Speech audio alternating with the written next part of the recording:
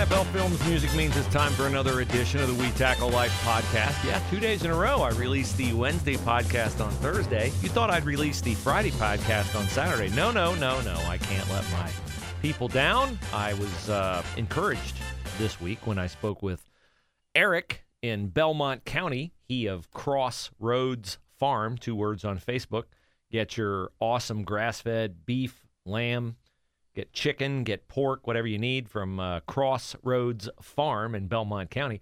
Eric told me that he listens to the We Tackle Life podcast and he appreciates the faith portion of the podcast and that he needs more podcasts and that he really liked it when Chris and I were doing them 3 days a week. And I was like, well, I'm supposed to do them 3 days a week, but I got sidetracked and I had COVID and I coughed and I couldn't stop coughing. And so I took a little bit of a pause. But here I'm back. So we get the third podcast of the week out because I think there's some interesting things to talk about today. So we shall talk about them. There is, as you well know, a lot of news headlines these days about abortion, about the Supreme Court draft opinion on abortion, and a lot of protests. And Mother's Day is this weekend. And, man, I sure hope that the headlines that I'm seeing about protests in Catholic churches on Mother's Day do not prove to be true. But here's the thing. I'm pro-life. I believe that being pro-life is unquestionably, inarguably, a godly position. And so my mission in life is to do everything I can to sustain life and to give people a rich life through faith in Jesus Christ. We'll get to the sports here in a moment. But I'm working into an opportunity for you to perhaps, if you're so inclined and you want to put your pro-life views into action, you can buy all the things you're already buying for your home. I'm talking about, personal care products, shaving cream, lotion, deodorant, toothpaste. You can buy cleaning products, soaps, dishwasher, laundry, all those kinds of things, vitamin supplements, protein powder, protein bars, and all that from a company that's pro-life, that's family-owned, that makes its own products. It does not manufacture them. It does not take other people's products. It makes their own and sells them direct to consumer. It's not a pyramid scheme. You don't have to sell their stuff. All you have to do is buy it for yourself. And you find out about it by getting in touch with me through friends who share my pro-life views and pro-America views at patriotswitch.com, patriotswitch.com. Go to patriotswitch.com and click on Bruce Hooley in the down menu. You'll hear from me, either text, email, phone call, maybe all three, and we'll set up a time. I'll talk. I'll tell you more about it. I'll tell you how to become a member of this private shopping club that is pro-life, that is a family company, that is an American company, and that I support and that I buy our household goods from to the extent that, we can. They don't make everything, but they make a lot of things, over 400 products, and they're really good. So check them out, patriotswitch.com. How did you hear about us? Bruce Hooley. Okay, we're going to talk a lot about name, image, and likeness today and money in college sports, and perhaps very soon, money in high school sports. Yes, the Ohio High School Athletic Association is looking at green lighting name, image, and likeness for high school sports. Okay, if you don't know, name, image, and likeness is basically the allowing of everything that college athletics used to never allow. Players to be paid by advertisers or boosters for their name, their image, and their likeness. So you can lend it to a company, advertise for a car dealer. If you're E.J. Liddell or Michi Johnson, they advertise for Reichert Ford. You can do that, and you can get a car. Jackson Smith and Jigba got a tricked out truck from Rick Reichert at Reichert Ford, beautiful truck, and the thought on the part of the dealers, whether they are, and you can make money off social media, you can make money anyway.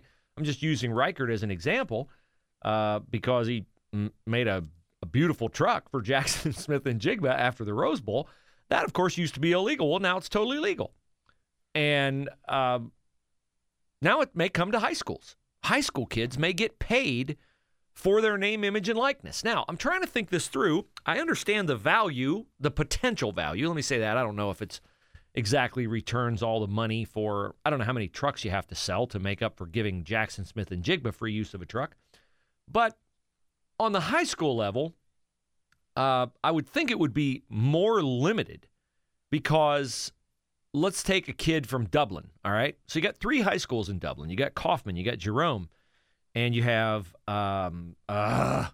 Kaufman, Jerome, and why can't I think of the other one? Scioto. Sorry, Scioto. If you're a Dublin business and you hire a kid from Dublin, Jerome, don't you alienate the people from Scioto and Kaufman? I think you do. Like, let's say when Brady Quinn was playing at Kaufman, if you hire Brady Quinn or Chinedum Ndukwe, who was his top wide receiver, there was no Jerome then, but would the other people at Scioto want to buy something if Brady Quinn as a Kaufman quarterback was advertising for it? I don't know. That's why I wonder how much real appeal does this have? Now, you know where I'm going with this.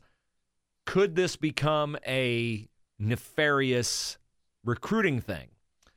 Yeah, of course it could, because the private schools in Ohio could get kids to come to their schools, or schools that have open enrollment could get kids to come to their school and get a booster to pay them to advertise for his business. He doesn't care if the kid really brings in any business or not. All he cares is that the kid plays for his school. That's theoretically possible. So I'll tell you this right now. I'm not in favor of it at the high school level. I think it's a bad idea. I just think it introduces all kinds of problems. I'm actually not a fan of it at the college level, but I'm not against it at the college level. Okay, that's 2 different things. I can be a fan of it, and I can be for it. I am neither a fan, but I am for it. I'm not a fan, but I am for it. I'm for it because if coaches are going to make $7 million a year, and athletic directors like Gene Smith are going to make $2 million a year, then I think the kids who are really the attraction should be making money. But again, am I a fan of it? Do I think it's good for college athletics? Do I think that it's good for the future of college athletics? No, I don't. I don't think it's good for the future of college athletics.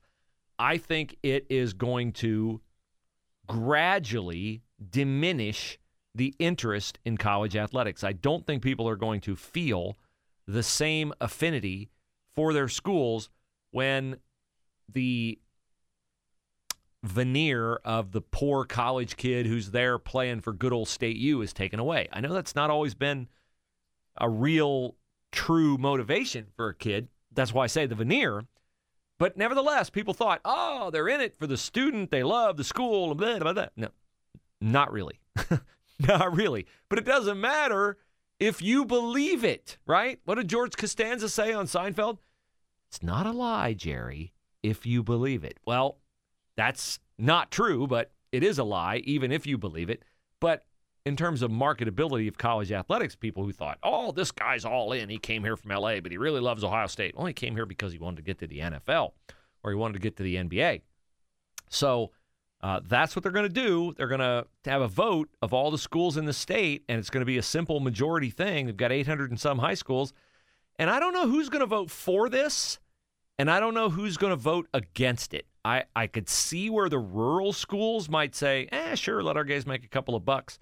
Who cares if Lane Sarver from Tri-Village gets paid by a business in New Madison? That'd be good for Lane. That'd be good for his family. Who cares if Gabe Cupps at Centerville gets paid by somebody in Centerville? There's only one high school in Centerville. I assume there is. So, yeah, why not? Gabe Cupps, get a little money from, Centerville Elk Pizzeria. But I would just think it would be something that coaches don't want to mess with. Now, here's the thing. A player like Gabe Cupps going to Indiana, Gabe Cupps might get a deal from Adidas because Gabe Cupps plays on an Adidas AAU team. A lot of these high school basketball players, this could bring more of the AAUization of high school basketball. These guys could become so locked in on their shoe brands that they won't even consider playing for anybody who doesn't have that shoe brand in college. There's some of that now. I heard a little bit of that buzzing around Gabe Cupps, and that's why he went to Indiana. I don't know that I believe that, because Gabe Cupps doesn't seem to me like a kid who would be beholden to a shoe company. I sure hope Gabe Cupps rethinks his attendance at Indiana, because I'd dearly love to see him at my alma mater, Ohio State. But that's what's going on with name, image, and likeness in high school sports. And I thought one of the best quotes I've seen about this is from one of the smartest guys I know, who is a coach, and that's Garen Stokes, the head football coach at Dublin Kaufman, formerly the head football coach at Minster, two-time state champion at Minster. And Garen Stokes says, Gabe Cupps has been offered a lot of money, and it would change a lot of things for him. I'm sure there are negative things about it, but he is an American, and if we live in America, we should be able to make money. If people offered you or me the money, we'd take it. Yeah, I mean, I don't think Garen Stokes is wrong on that. So I just think it'll introduce headaches for high school coaches with jealousies and instances of recruiting and losing good players. And Lord knows high school coaches have enough challenges as it is without having to balance whether people are happy because they're getting paid enough money to play high school sports. Am I a throwback? Am I a get off my lawn guy if I say that I would like people to play for the love of the game, at least in high school? At least in high school, could we play for love of the game? Because you know where this is going to go. Eventually, we're going to have, in a state that allows name, image, and likeness, we're going to have a bidding war for the next LeBron James or the next Gabe Cupps. Hey, come on over here and play. We'll move your family here if you'll play here. You laugh, but well, maybe you're not laughing. Maybe you go, yeah, that's possible. I think it is possible. And I just would like something to stay innocent. And if it's possible that it could be high school sports, then good. But I suppose that's a foolish request on my part. I hope it's not a foolish request on my part that you get your coffee from Hemisphere Coffee Roasters. Great coffee, fantastic coffee, with a fantastic mission. They buy their coffee direct from growers around the world: Nicaragua, Ethiopia, Thailand, Indonesia. They sell it directly to you. The grower gets more money than he would if he went through a government middleman or some third-party buyer. Then those growers, because they're mission-minded, they take the money, they use it in their local economies, and a lot of them plant churches and further the gospel in the areas where they are located. So I love Hemisphere Coffee Roasters, love the mission.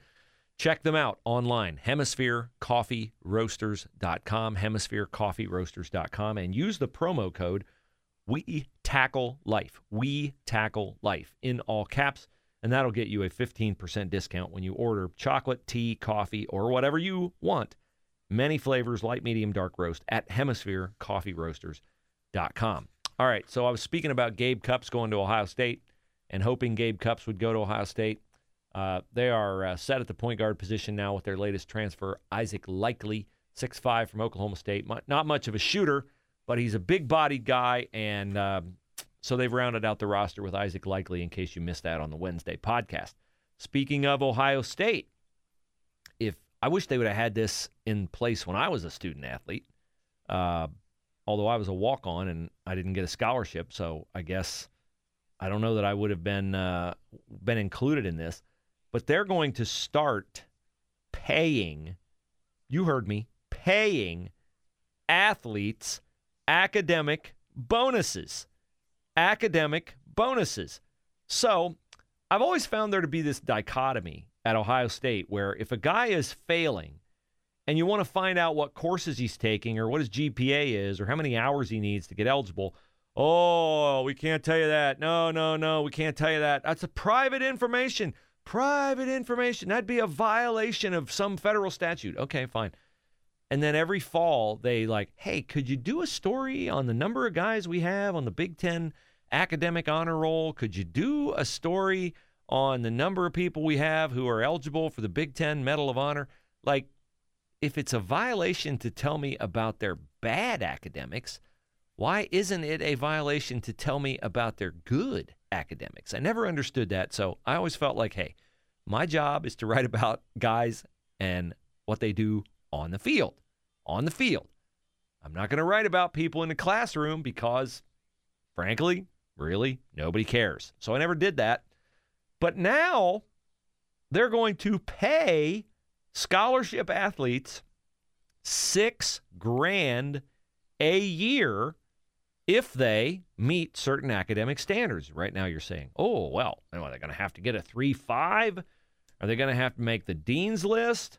Are they going to have to be full-time students? Are they going to have to? Here's the deal. So I was looking for this too. And they're not going to discriminate. Pistol, rifle, swimming, diving, tennis, women's soccer, women's rowing, men's lacrosse, whatever. If you're a student athlete at Ohio State, here's all you have to do to get two $1,500 payments in the fall and two more $1,500 payments in the spring. The requirements, get ready, kids, do not include grade point average thresholds.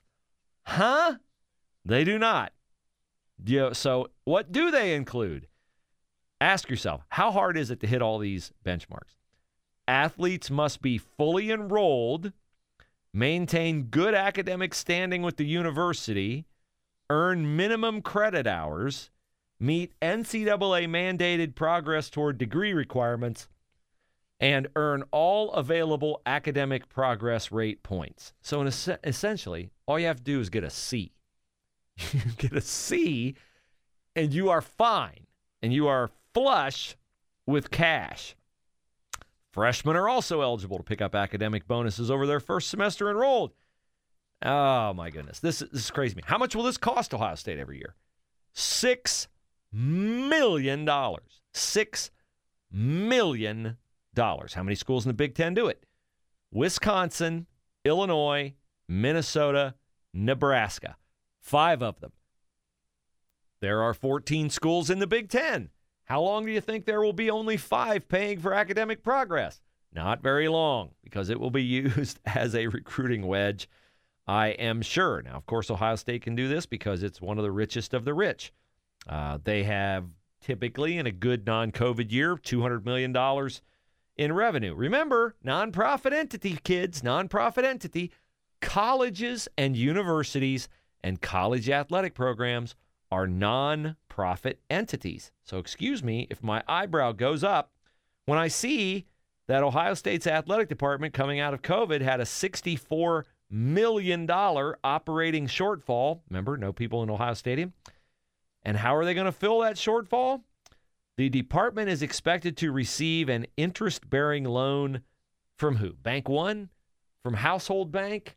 From Buckeye State Bank? From Park National Bank? No, not from a bank. The department is expected to receive an interest-bearing loan from the university this year. Huh? Aren't they nonprofit? They're holding on to like at least $64 million that they can loan to their athletic department. Does anybody else want to know how this works besides me? This is why I'm out of sports, man. This is why I am out of the sports game, because Ohio State fans get all mad at me where they're like, oh, what are you asking these questions for? This is not, okay, let me acknowledge. This is not only an Ohio State thing. This is every school. But the cost of college is skyrocketing across the country. And these schools have billions, not millions, billions in endowments. And now they got to pay people who are getting scholarships for C work in class. I just think that a little bit more ought to be expected of your Ohio State athletes. I mean, I know a lot of people don't feel the same way. Oh, it's all for the scarlet and gray, whatever. But to me, that seems a little bit fishy and a little bit overly generous. The endowment at Ohio State as of 2021 was $6.8 billion. $6.8 billion. And in-state tuition is $28,664. Not room and board, tuition. So there you go. That's where you're at. So be it. Now, as for money, more money talk here. Gene Smith, the $2 million athletic director at Ohio State, as making a plea today under the byline of Billy Rabinowitz in the Columbus Dispatch that, it's a major headache to police the name, image, and likeness abuses. Who could have thought that some schools would take advantage of allowing boosters to pay players for their name, image, and likeness? Yes, everybody's hands shooting up right now. And I got to tell you, I find it amusing that Gene Smith, the athletic director at Ohio State, which is certainly among the top 5 platforms of influence in college athletics, along with who? The athletic director at Texas, the athletic director at Notre Dame, the commissioner of the SEC, the commissioner of the Big Ten. Those would be the schools. Gene Smith is complaining that not enough is being done to police name, image, and likeness. His quote to Billy Rabinowitz is, "We're in the wild, wild west right now. We are leaderless as we move to whatever we're going to move to, and we need to move to something. Those of us who have been in it a while need to begin to speak up. We need to begin to try and galvanize people around something." Well, call me crazy, but if you're the AD at Ohio State and you knew name, image, and likeness was coming, why are you leaderless right now? Why are you saying that we need to begin to try to move, to begin to try to galvanize people? The Big Ten, I always hear from Kevin Warren and others that they are on the forefront of doing everything better and before everyone else. So feel free to take the lead. Gene, feel free to take the lead. Kevin Warren, feel free to take the lead. Ward Manuel at Michigan, feel free to take the lead. If you saw danger coming 2 years ago with name, image, and likeness, why did you sit on your administrative duffs and trust Congress to get involved in it, or trust do-nothing Mark Emmert and the NCAA to get involved in it? Why didn't you get involved in it? And why didn't you do something about it?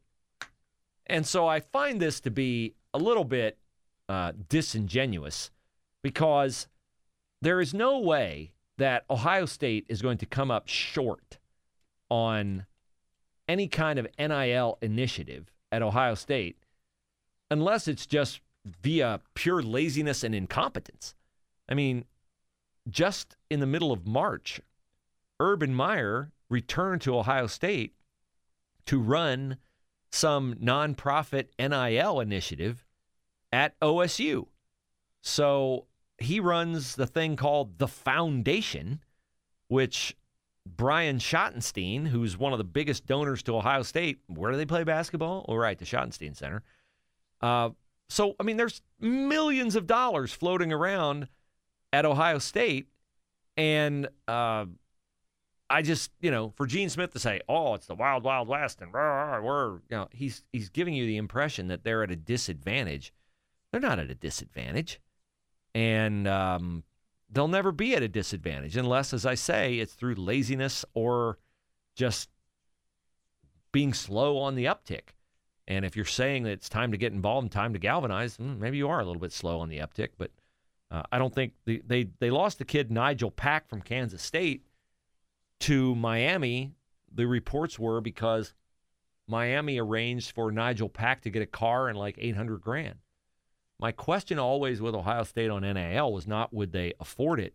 It was, would basketball players get close to what football players get, and would there be negative recruiting done against Ohio State basketball because a kid like an E.J. Liddell or a kid like a Malachi Branham or a Nigel Pack didn't get as much money as he could get at, I figured it'd be Kentucky or Louisville or Duke or Carolina.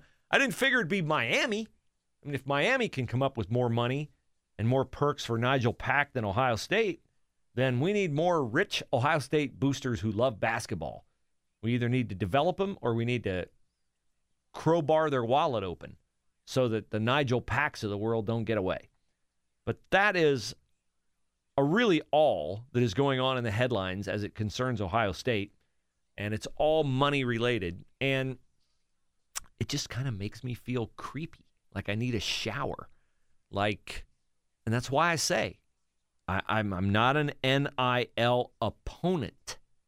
I'm just not an NIL believer. I'm not a believer that it's good for college or high school athletics, but I am not an NIL eliminator because, again, these coaches and ADs are going to get stinking rich, and they are, then the players ought to be able to too.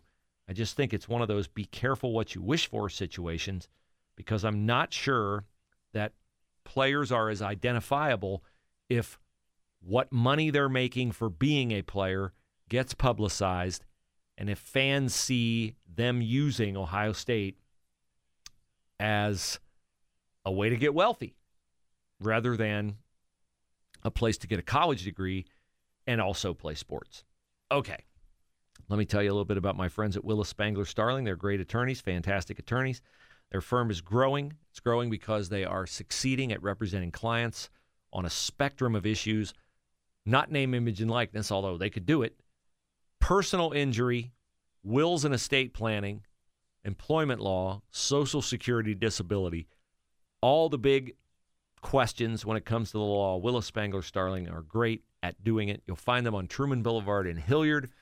WillisAttorneys.com, WillisAttorneys.com. Okay, in the faith portion of the podcast today, I wanted to talk a little bit more about faith through the prism of current events.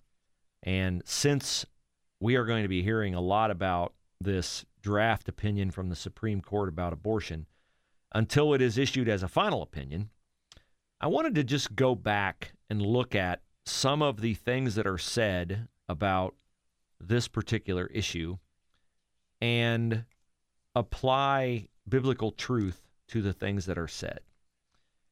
And it's depressing to me when I contemplate the furor over abortion in our country, because anytime you get outside of the design of God for societal behavior, you're going to have all kinds of problems. And I don't think you can foresee the level and complexity of those problems until they unfurl in front of your very eyes. Roe versus Wade was a Supreme Court decision in 1973 that allowed for abortions across the country.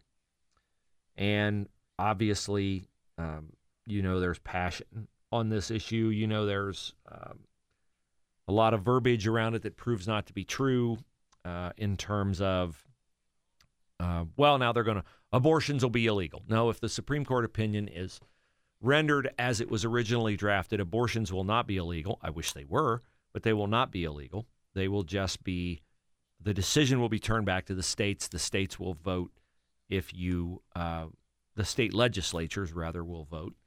And then those representatives elected by the people will make the laws regarding abortion in that state. So there will be many states, most among them New York and California, that will allow for abortion. And there'll be other states, Oklahoma, perhaps Ohio, where they will not allow abortion. That will be the will of the people. So those who say that democracy is under threat because of abortion, rights being taken away via the overturn of Roe versus Wade, they're not being honest with you, because it's really the epitome of democracy if people vote representatives into office and those representatives make their decisions according to their voters' and constituencies' wishes on abortion.